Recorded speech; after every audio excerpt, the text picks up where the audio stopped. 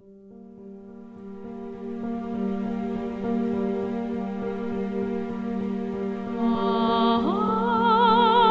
to Movie Maniacs. Mike Rags and Chuck Curry discussing the greatest movies of all time and all the new films in theaters and streaming that you need to know about. Like us, rate us, share us. Now, here are your hosts, Mike Rags and Chuck Curry.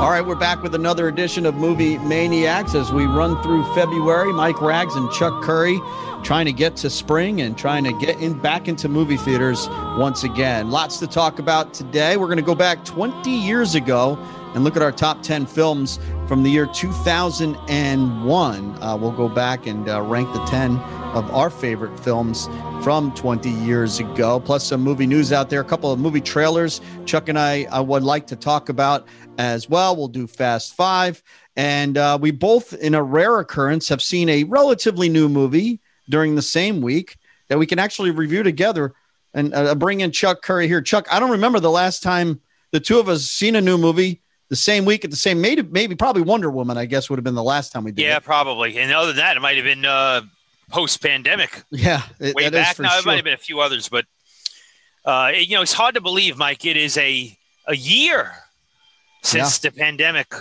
took us by a surprise storm. It's just hard to believe.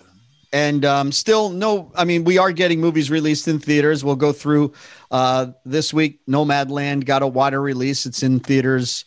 The Mauritanian is also in limited release as well. In theaters, Chuck, but nothing huge. Tom and Jerry will be theaters and HBO Max next week. And then, again, we're all pointing towards the end of April and early May with the bigger ones, with Black Widow being the first to. Well, you got Kong vs. Godzilla, though. Yeah, Kong vs. Godzilla will be a dual May 31st. As well. March 31st. So, Chuck, let's talk about a movie that did play in theaters, but you and I finally, I think our price break on is the same on Apple Plus or streaming a new movie right around $6. Once it gets to $6, you and I, 20 I won't go for. I agree. 6 I think is the price break for me. Yeah, $5.99. It's a psychological below $6 price point. It certainly makes the buyer, I think, impulsive. Before we talk about this, I just want to, you bring up a good point. Now I'm going down. I use Blue Ridge Cable out of Pennsylvania, right? So I'm looking at all these movies that are available to buy in the $5.99, $3.99, $19.99 price range. And I got to tell you, I don't know who's buying 90% of these movies. Like who's buying who's buying Barb and Star Go to Vista Del Mar for $20? Who's doing that? I like Kristen Wiig as much as the next guy. But even some of the other stuff that's a lower price point, you've never heard of this stuff. You know it's schlock. I don't. This is a perplexing marketplace. I don't really understand it. Who's paying it?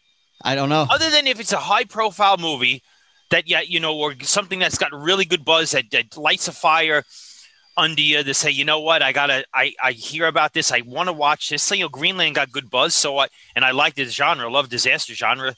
And I know how big a fan you are of Gerard Butler. So I said to myself, you know what? Let's like you said, no, I'm not going $20. I'm not, but $5.99. Yeah, I'll do it. Yeah, and it was the right price point. And I will say this as we dive into this disaster movie about asteroids hitting the Earth and everybody trying to migrate to Greenland. And I will say this.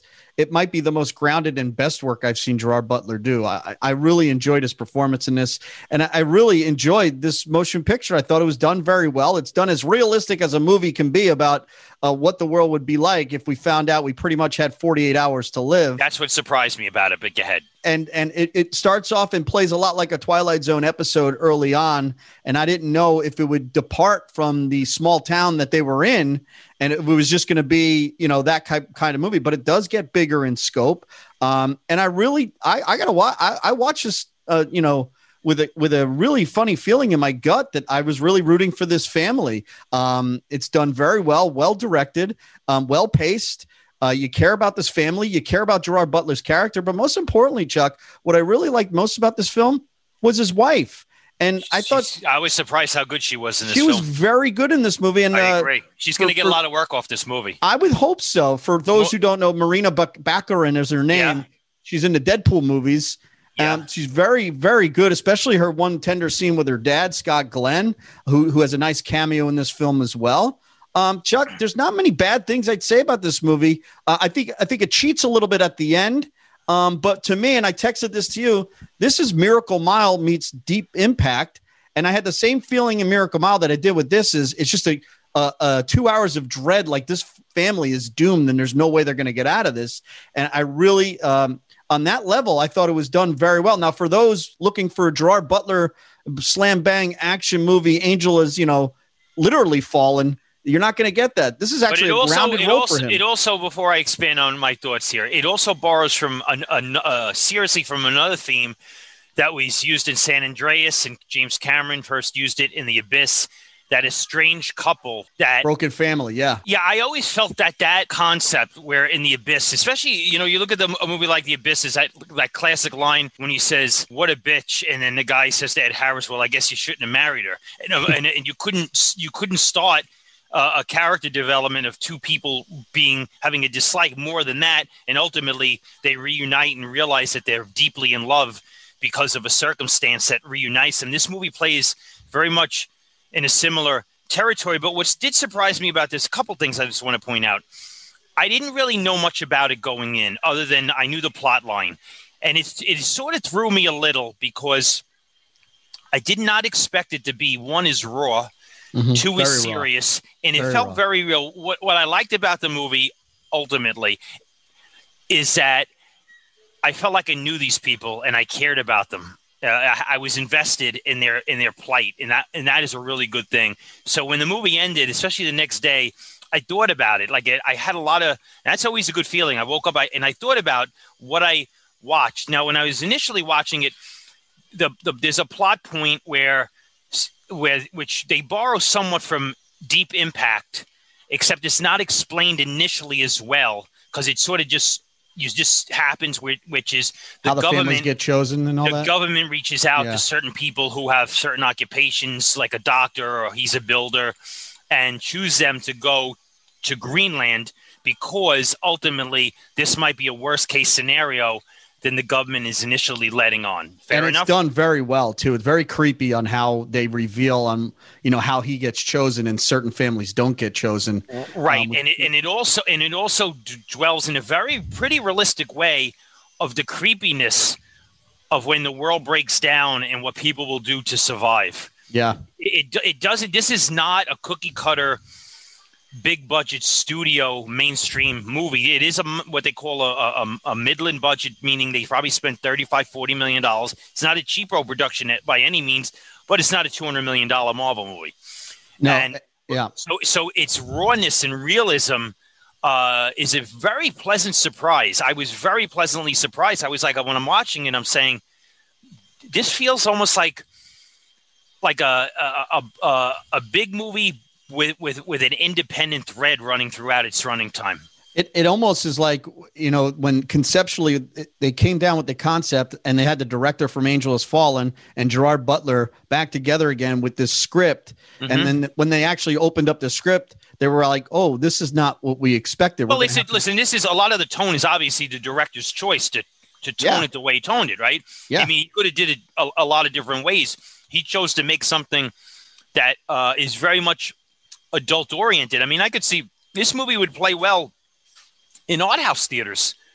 It would. And that's that Miracle Mile feel I got out of it too. It's very intimate. You're only dealing with this family, but on a grand scope, you get pieces of the scope of the world around them. But you're really dealing with this family. And there's a couple of plot points I thought they would get bogged down in, and they never did, with the kid being a diabetic. I thought this is really going to, mix up the pacing of this movie. They never get bogged down on it. He gets the insulin and they move on, and they just go through these different scenarios that they have to get through to A, get back together, and then B, ultimately try to survive.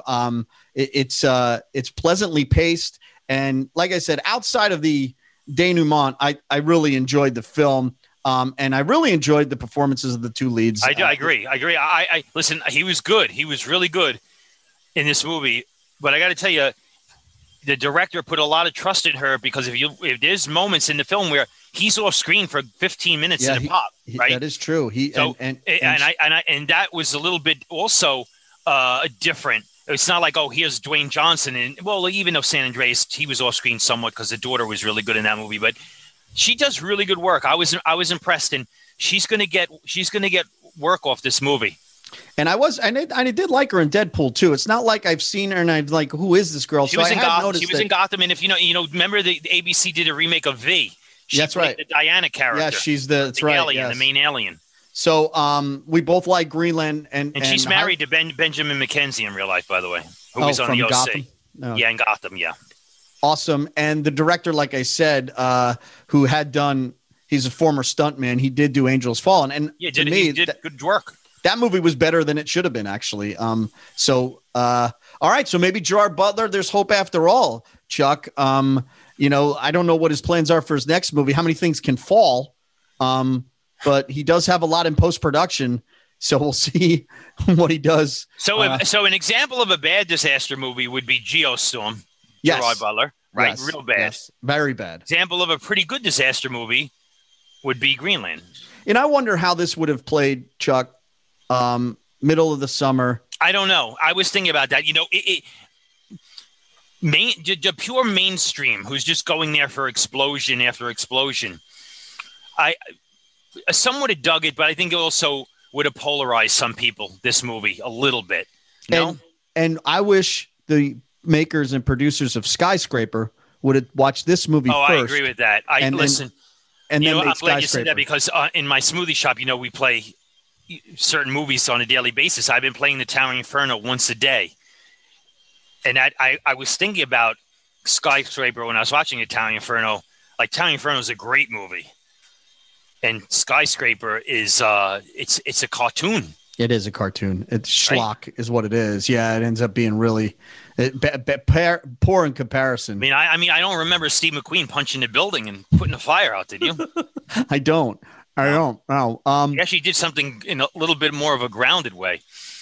So let me ask you this. Would that movie have been worth $20, not $6? It's funny how that's psychological. I don't know if any movie's worth $20. I'm being honest.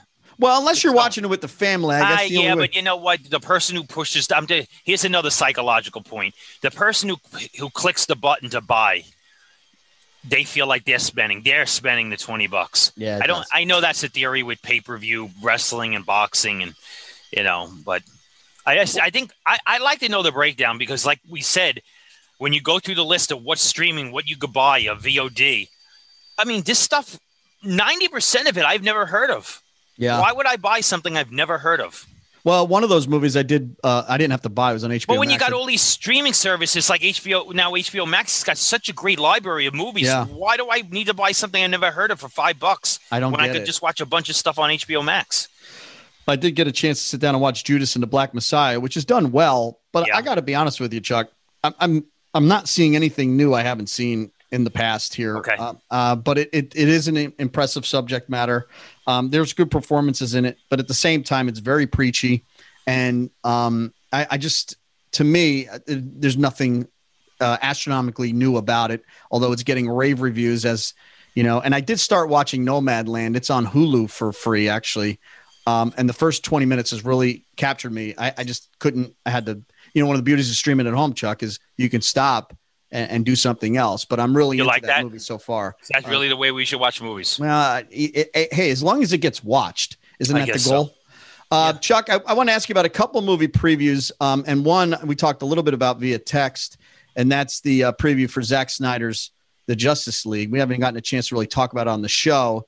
Watching what I saw and hearing the rumors that you had heard, there's an awful lot of footage from the movies that we've seen that seems like that's going to be in this movie. It's not going to be all. It just seems hard to believe. It seems hard to believe that he shot enough footage to do a 4-hour edit with completely all new footage. It seems ridiculous.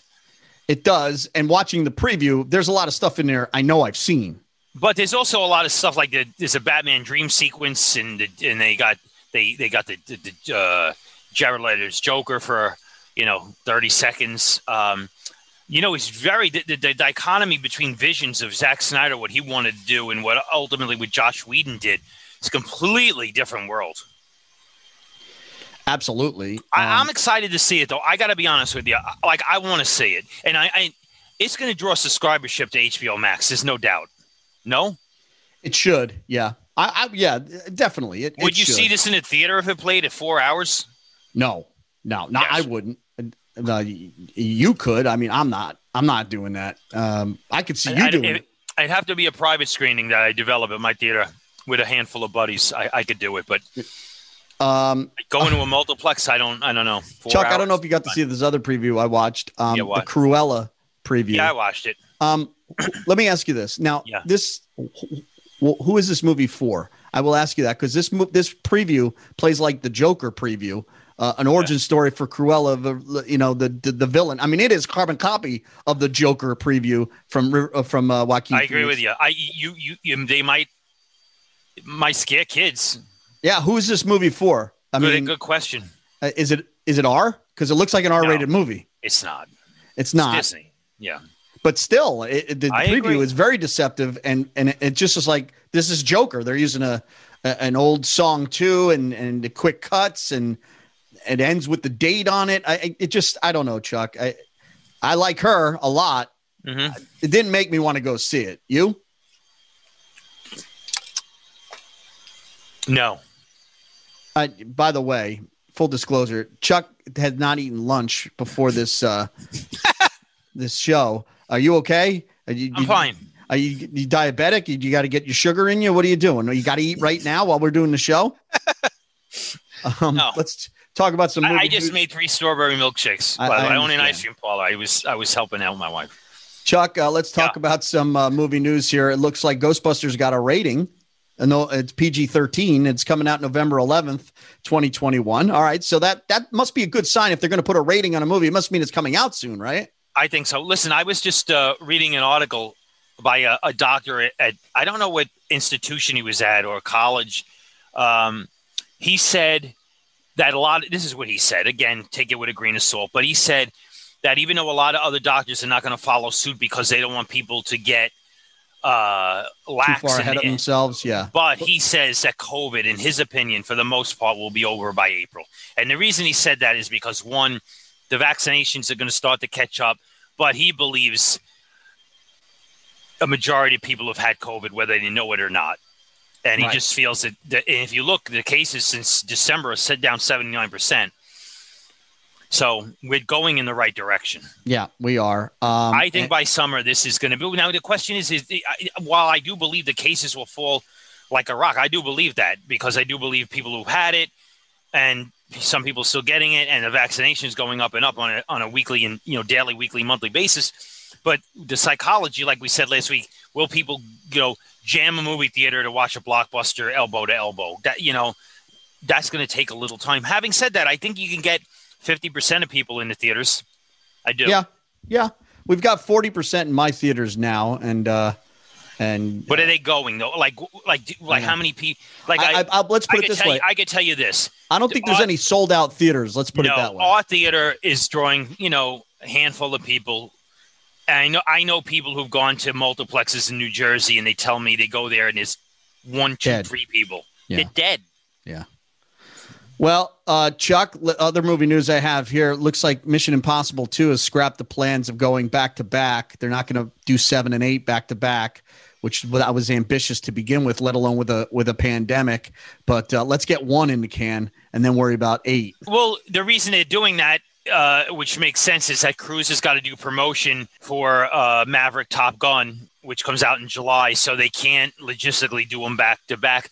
Now, obviously, doing them back to back saves the studio some money. I don't think there's any issue with cold feet where Paramount's saying, each one of these films. I guarantee you, Mike, those films cost a minimum of $200 million a piece. Maybe and I guarantee those films need to come out in movie theaters too. So yeah, they need to come out worldwide in movie theaters. And by the way, in Greenland was released overseas in theaters, and it made like $37 million overseas. So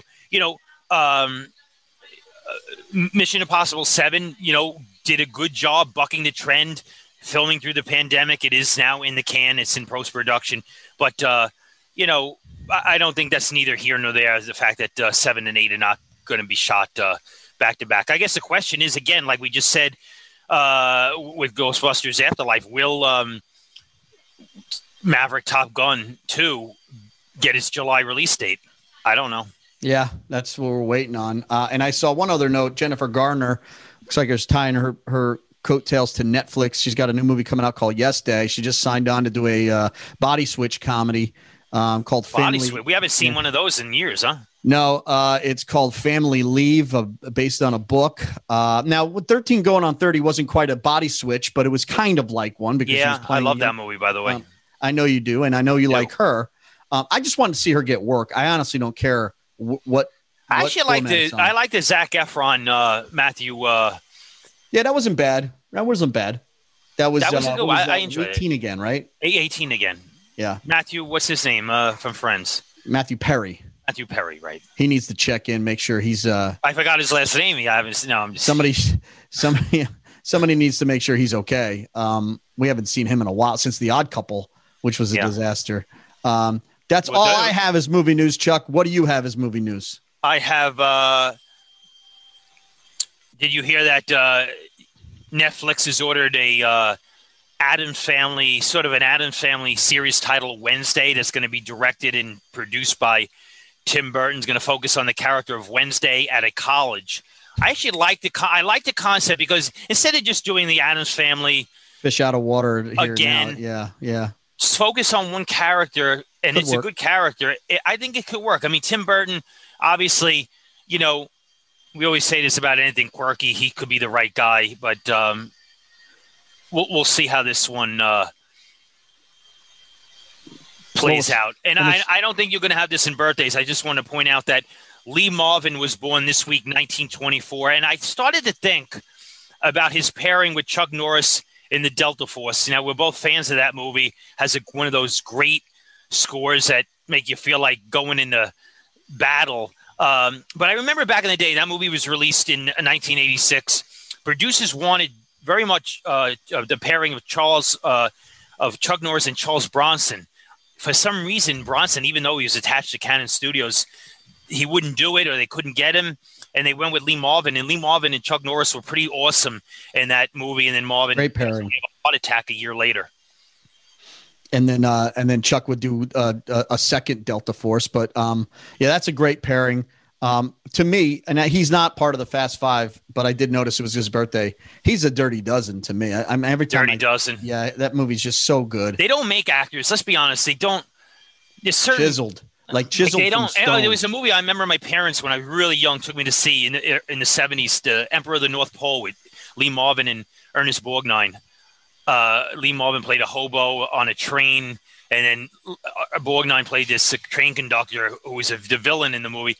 That was a really good movie.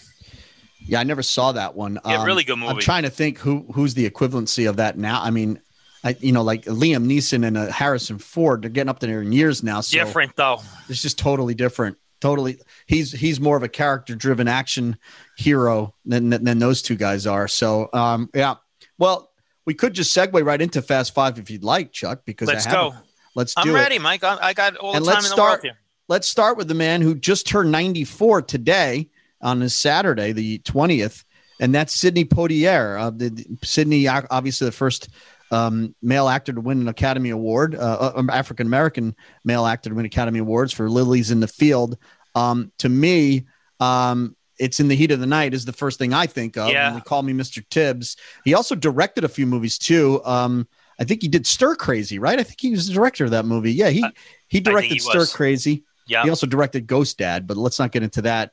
When you think Sidney Poitier, do you think what do you think of? I think of the movies you just. Now, what did you think of his Blackboard Jungle? Right. Yep, Blackboard Jungle is a good one too. Yep. What did you think of his '80s comeback years? Like I enjoyed Shoot to Kill.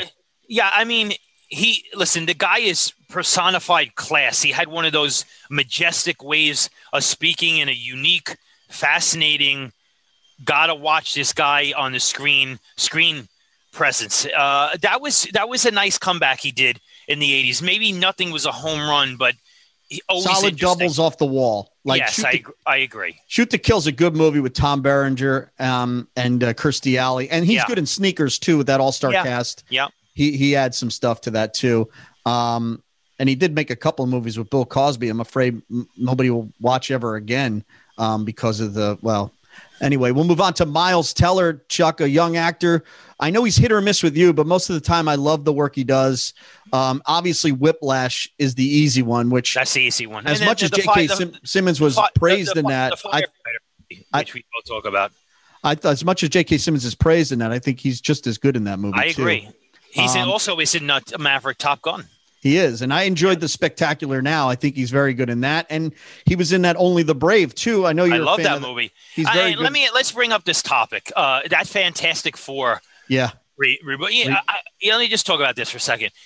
I remember going to a multiplex on an afternoon and watching that. It was me and my wife and daughter, right? So I'm watching it, and I'm like, I didn't think it was bad as much as.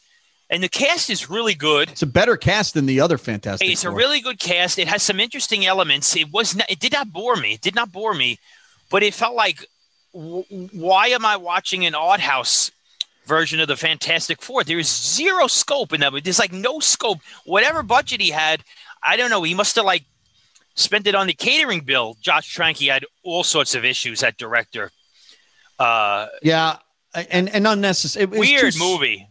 Too soon after the other movies too. I mean, it's just like, but it has no scope. It's like an art house version of a superhero movie, and no real villain in it either. Too. As much as I like that actor Toby Kebbell, who's really good in Servant right now. I mean, they needed somebody a little bit more Dr. Doomish for me. Yeah. Drew Barrymore, Chuck, very, very, very appealing actress. How old do you think Drew Barrymore is? Now, it seems like we've known her forever because we have, basically. 41. She's 46, which is still, I cannot believe she's that young.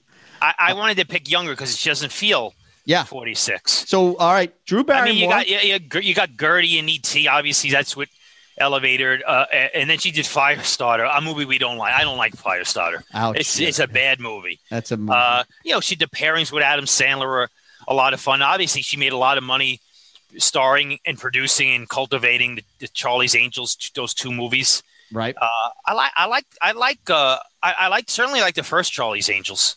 And Never Been Kissed is maybe my favorite movie by her, where she goes back to high school. Right. That movie's done very well. What'd you think of her in Batman Forever as Sugar? Did you enjoy that? She must have did that as a favor. Her and Debbie Mazar. Debbie Mazar, right? Mazar, yeah. Yeah. I never understood why she was in that movie. She's too big a name. Like she's doing this weird. Yeah. Yeah. You watch a talk show at all? I don't. No, I've seen some clips of it, but I don't really watch. I'm never home. When I'm at the gym, it's on with the sound. You're at the off. Gym? Yeah. Yeah. What do you do there? What do you sell? What do you sell? Girl Scout? That's for sure. What do you sell? Girl Scout cookies for your daughter there? Or what's the story? Yeah, that's what I do. Jeff Daniels is. By the way, let me ask you a question. You know who makes the greatest milkshake of all time? Myself. You'll tell us. Myself. Cole Guinness. I should be in the book of records, but go ahead. Jeff Daniels is 66. I know he is. Great actor. He's been in so many good things. That Newsroom clip. Oh boy, really good. You can watch on YouTube when the girl says, "Is America the greatest country?" I mean, it's great. He's a hell of an actor. You know, Arachnophobia is a fun movie. It was sold in 1990. Sold as a thrill-omedy. Didn't do the box office that Touchstone Disney wanted, but John Goodman as the exterminator. He's really good in that film. My daughter and I just rewatched that. My daughter really enjoyed Jeff Daniels. It was fun. Movie. That movie's fun. Yeah. Here's the thing. Interesting footnote. He actually, I believe, he was offered the Dr. Alan Grant role in Jurassic Park and turned it down. Interesting, but not that. So was William Hurt. Let's face it, though. It's not like Sam Neill took that role and then turned it into superstardom. So it's not. Who knows what would happen? No, but he is. I mean, again, it's revisionist history. Hey, listen, Jeff Daniels would have been good. Well, Jeff Daniels, because the guy's really good. I mean, he go all the way back to Terms of Endearment. He's very good in that movie. He's a heck of an actor, and he's not a very likable guy in that movie, but he's still very good in it. And he's what about, been doing. And last year he did Kill a Mockingbird on Broadway, and they did it in Central Park. And he can do comedy too, hence the Dumb and Dumber movies.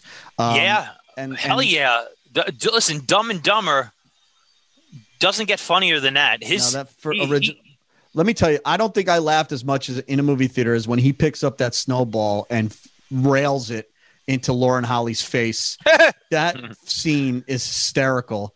And perfectly cast. Well, smart move by Jean de Bont casting him in Speed as well as the would-be, partner in that movie. It's a throwaway part. Yeah, but it's a throwaway part, and he gets off. Doesn't last too long. No, but he's very good in that, and smart to cast a guy like that in that role. Yep. Last but certainly not least, Benicio del Toro, Chuck, is 64 years old. Another very appealing actor. He won an Oscar for Traffic, which he's very, very good in as the drug lord. But to me, it's the mumbler Fenster in The Usual Suspects. I think he's very funny in that movie, and that's what I always think of him. Now he's been in smaller roles in The Last Jedi. He plays that DJ guy. You almost miss him in that. Is there a Benicio del Toro role? He's good. Like this guy's just like he's just good. You know what else he's good at? Sicario. He's really good in that movie. Yeah, he's really good in that. That's a great movie, by the way. Yeah, I agree with that. So that's your Fast Five, Chuck. Okay. You did good. Thank you. And then you threw in Lee Marvin for the Fast Six. I just want to point out before we run out of time, I don't know if we could find some airtime for Beyond the Poseidon Adventure this week. Well, I don't know if it was one of the best movies of 2001. Maybe it came out in 79. That's too bad. They didn't re-release it in 2001. Try to get a big push. Hard to believe. Next year, in all seriousness, 50th anniversary of the Poseidon Adventure. You realize that? That's scary.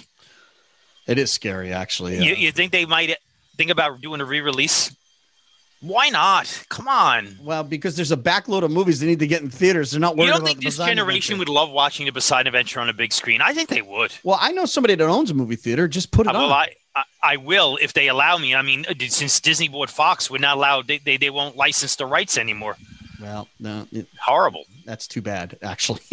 All right, Chuck, let's dive into our top 10 movies from 2001. It's the 20th anniversary of these movies, of course. And you and I both, full disclosure, before we started this, both admit very light year. There's some good titles in there. I pick movies I liked. Well, that's the idea of this top 10 list, Chuck. You don't want to pick. Well, if I had to pick like critically acclaimed darlings, it'd be hard. I'm telling you. It would be hard. Although I will say the best picture of the year is my favorite movie of the year. That doesn't happen a lot. Okay, yeah, I'll go with that. Okay. But it happened this year. All right, Chuck, I'm going to give you my 10 through 1 and 10 through 6. Okay. And you let me know what you think. Okay. Now really listen and let me know what you think. Okay. Don't screw around here. I'm tired of you not listening to me. Number 10, I had to put Lord of the Rings, Fellowship of the Rings in there too. Just, I'm not a huge fan of that series, but I remember seeing that one. I was impressed by it. It is grand in scope and it's so well done. I just wish he would have went to the editing room a couple more times with these movies. I don't need to dedicate 9 hours of my life to one series of movies, but Lord of the Rings, Fellowship of the Rings is my number 10. My number 9, very light and fluffy and star-making turn by Reese Witherspoon, Legally Blonde. I think that's a very, very funny movie. And of course she turned into superstardom because of that movie. Yep. Number 8, smaller film, but a very gritty and very, very good action movie called Joyride, which stars Paul Walker. And, I like that one. And Steve Zahn about a trucker. We've seen this genre before, trucker terrorizing 3 teenagers, but this is done very, very well. That's my number 8. Super scary, number 7. Great turn by Nicole Kidman.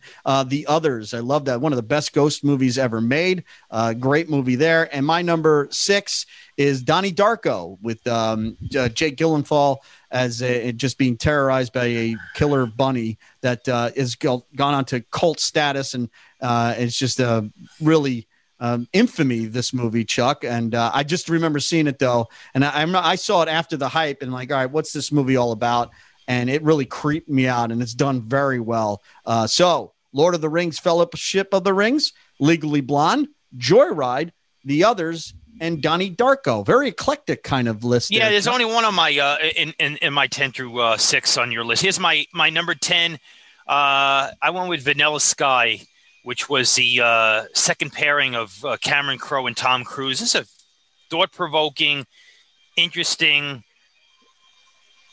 movie that is different, and it was also polarizing. It divided. Very polarizing. And it came out right around 9/11, too. It got hurt. Yeah, I mean, Cameron Diaz is really good in the film, and it deals with some interesting subjects.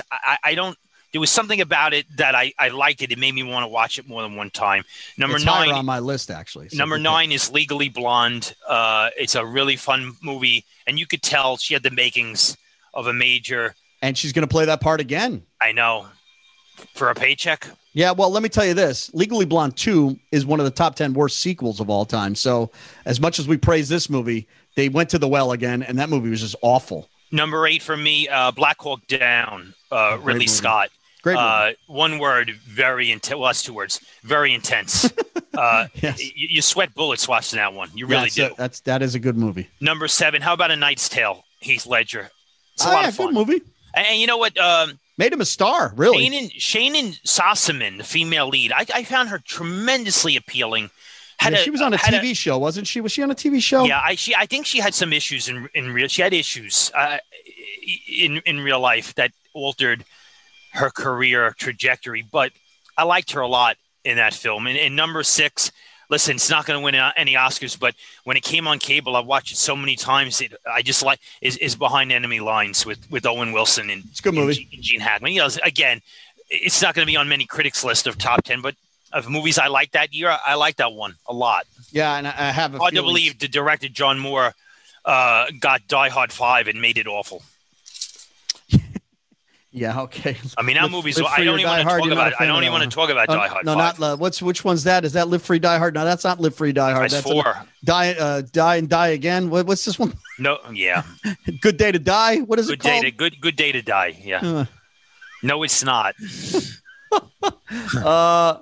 All right, Chuck, my number 5 is probably higher on your list because I know you're a big fan of this movie, and that's the Robert Redford action movie called The Last Castle. That's my number 5, too. Rod Lurie, a great movie, Chuck, good villain, too, James Gandolfini. Mark Ruffalo, you get to see Lurie for the first time. Great score. That was the director of that movie was the film critic for, I believe, the Los Angeles I think the Los Angeles Times, Rod Lurie.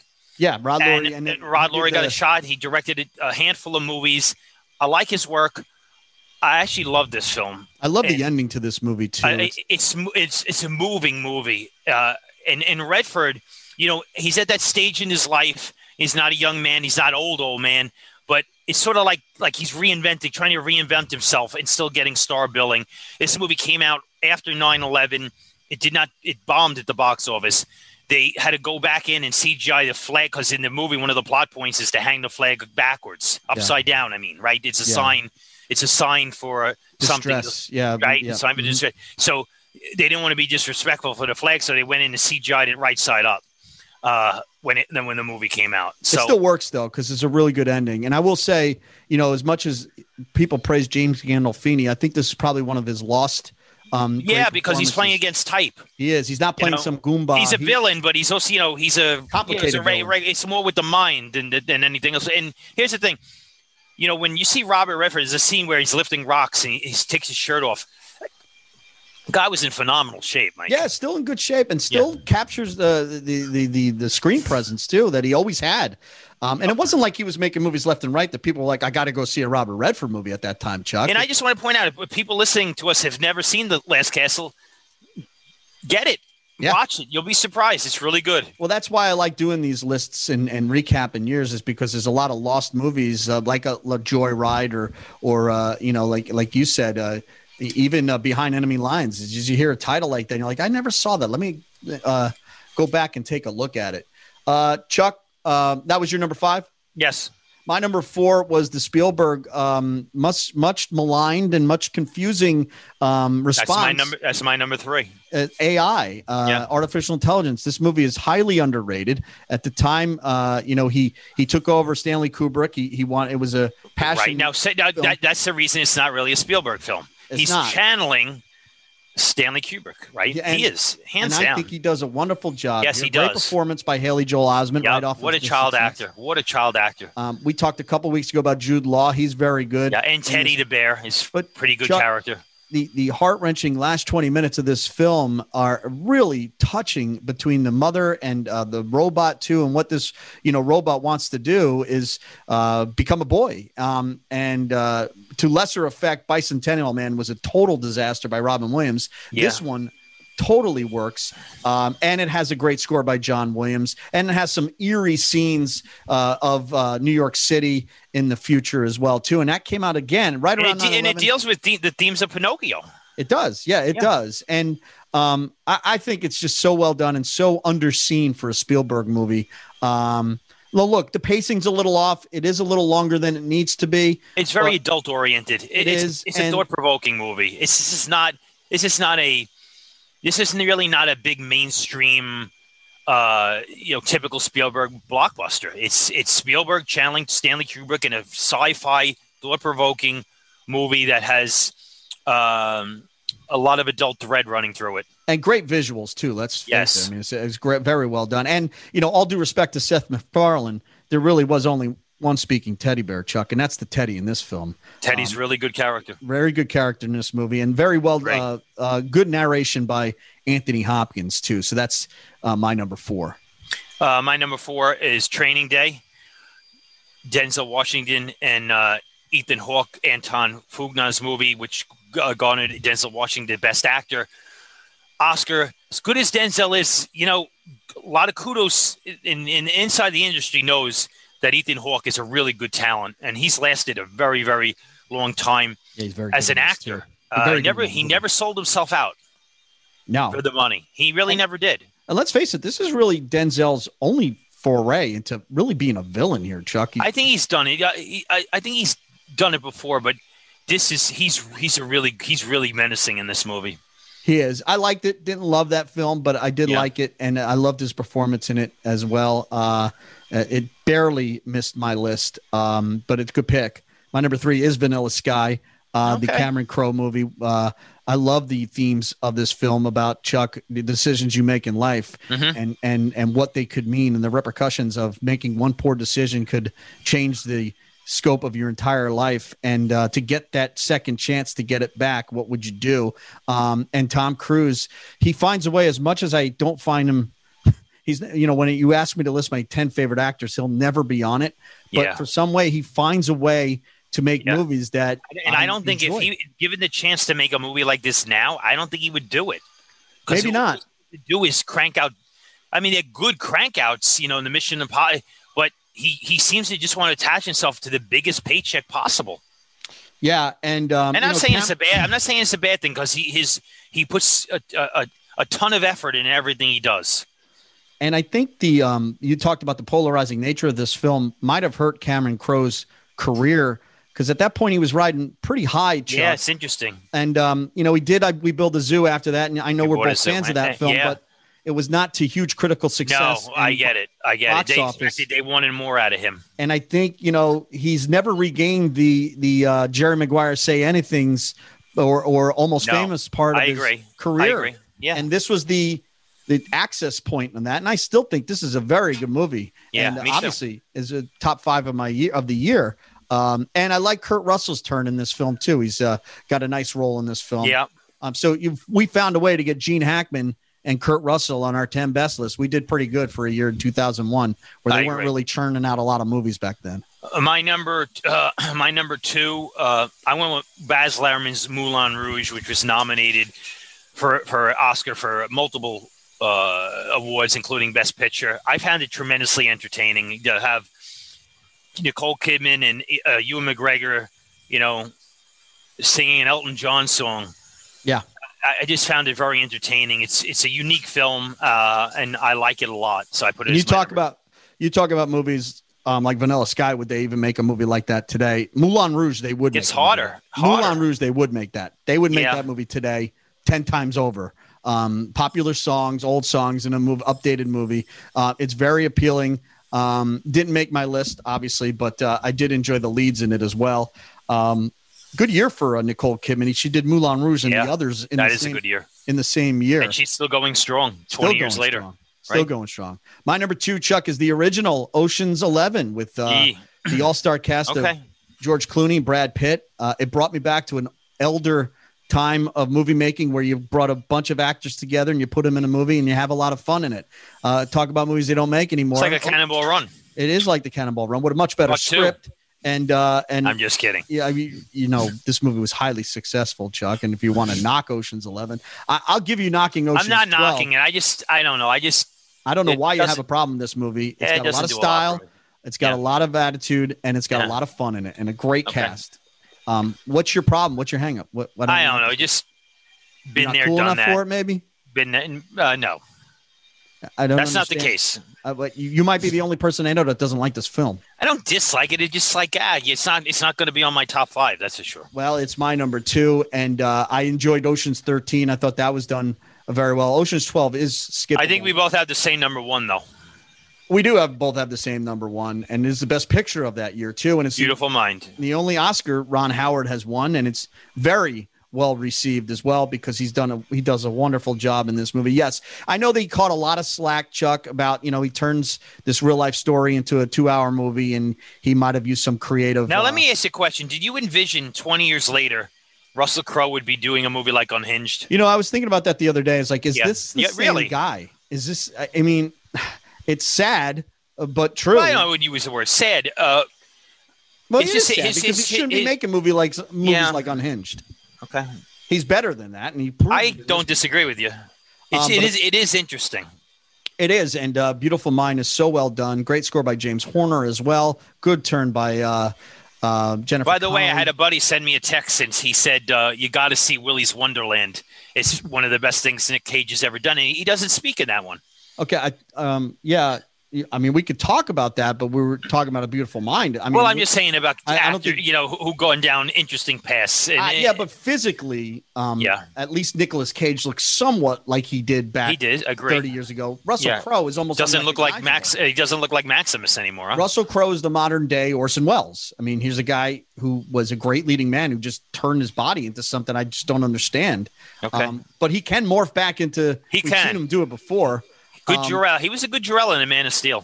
He was, but this is really this and Gladiator are the two movies that if you want to see how great an actor this guy is. I agree.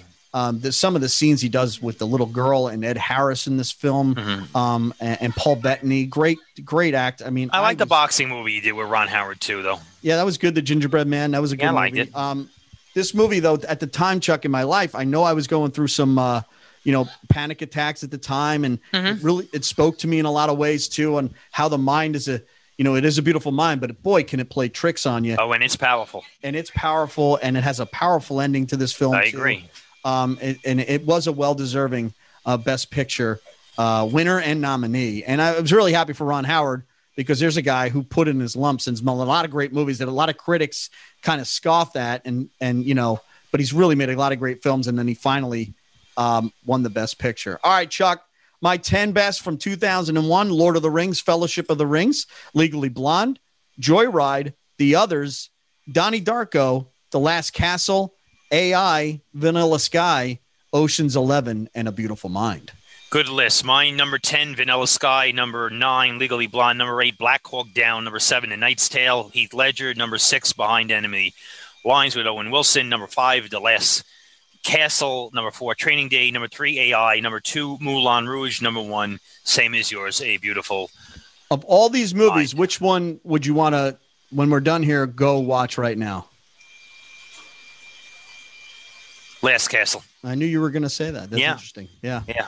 I still want to go back and watch A Beautiful Mind again. I haven't watched it in a really long time, and I want to see if it holds. I'd like to see Last Castle on a movie screen. It's not on Blu-ray, only DVD. Interesting. Yeah. Can you stream it anywhere? Did you look? Is it on Tubi or something like that? I don't Crackle. know. Is it on Crackle? By the way, Ruku's doing all the episodes of 24, by the way. Yeah, I have it on Hulu. Hulu does that. You're more sophisticated than I have Hulu. What was that one you said? Roku. Free. It's free. It's free. It's free. By the way, in my ice cream parlor, I just got a 65-inch TV delivered to put on the back wall. Nice. Listen, ice cream's going well. pandemic time, you're putting up 65-inch screens, and maybe you should put some seating in there and make it a movie theater. Oh, I have seating. So you just, I have a lot of big ideas for this summer. Big ideas. Let's hope we get back to some normalcy then. And by the way, I have started rewatching the 24. It doesn't play as well when you binge watch. I will say that, because a lot of the storylines is repeatable and very soap opera-ish. But watching it week to week, it was a lot more effective than. Okay, and it's very interesting. Back to back to back. Right. All right, Chuck. That's another episode in the books. We'll do this all over again next week, and we'll be another inch closer to spring and March. Always a pleasure, Mike. And to the audience, thank you very much for listening. Thanks for listening to Movie Maniacs. Download one of our archived episodes. Be sure to subscribe to us wherever you listen to podcasts.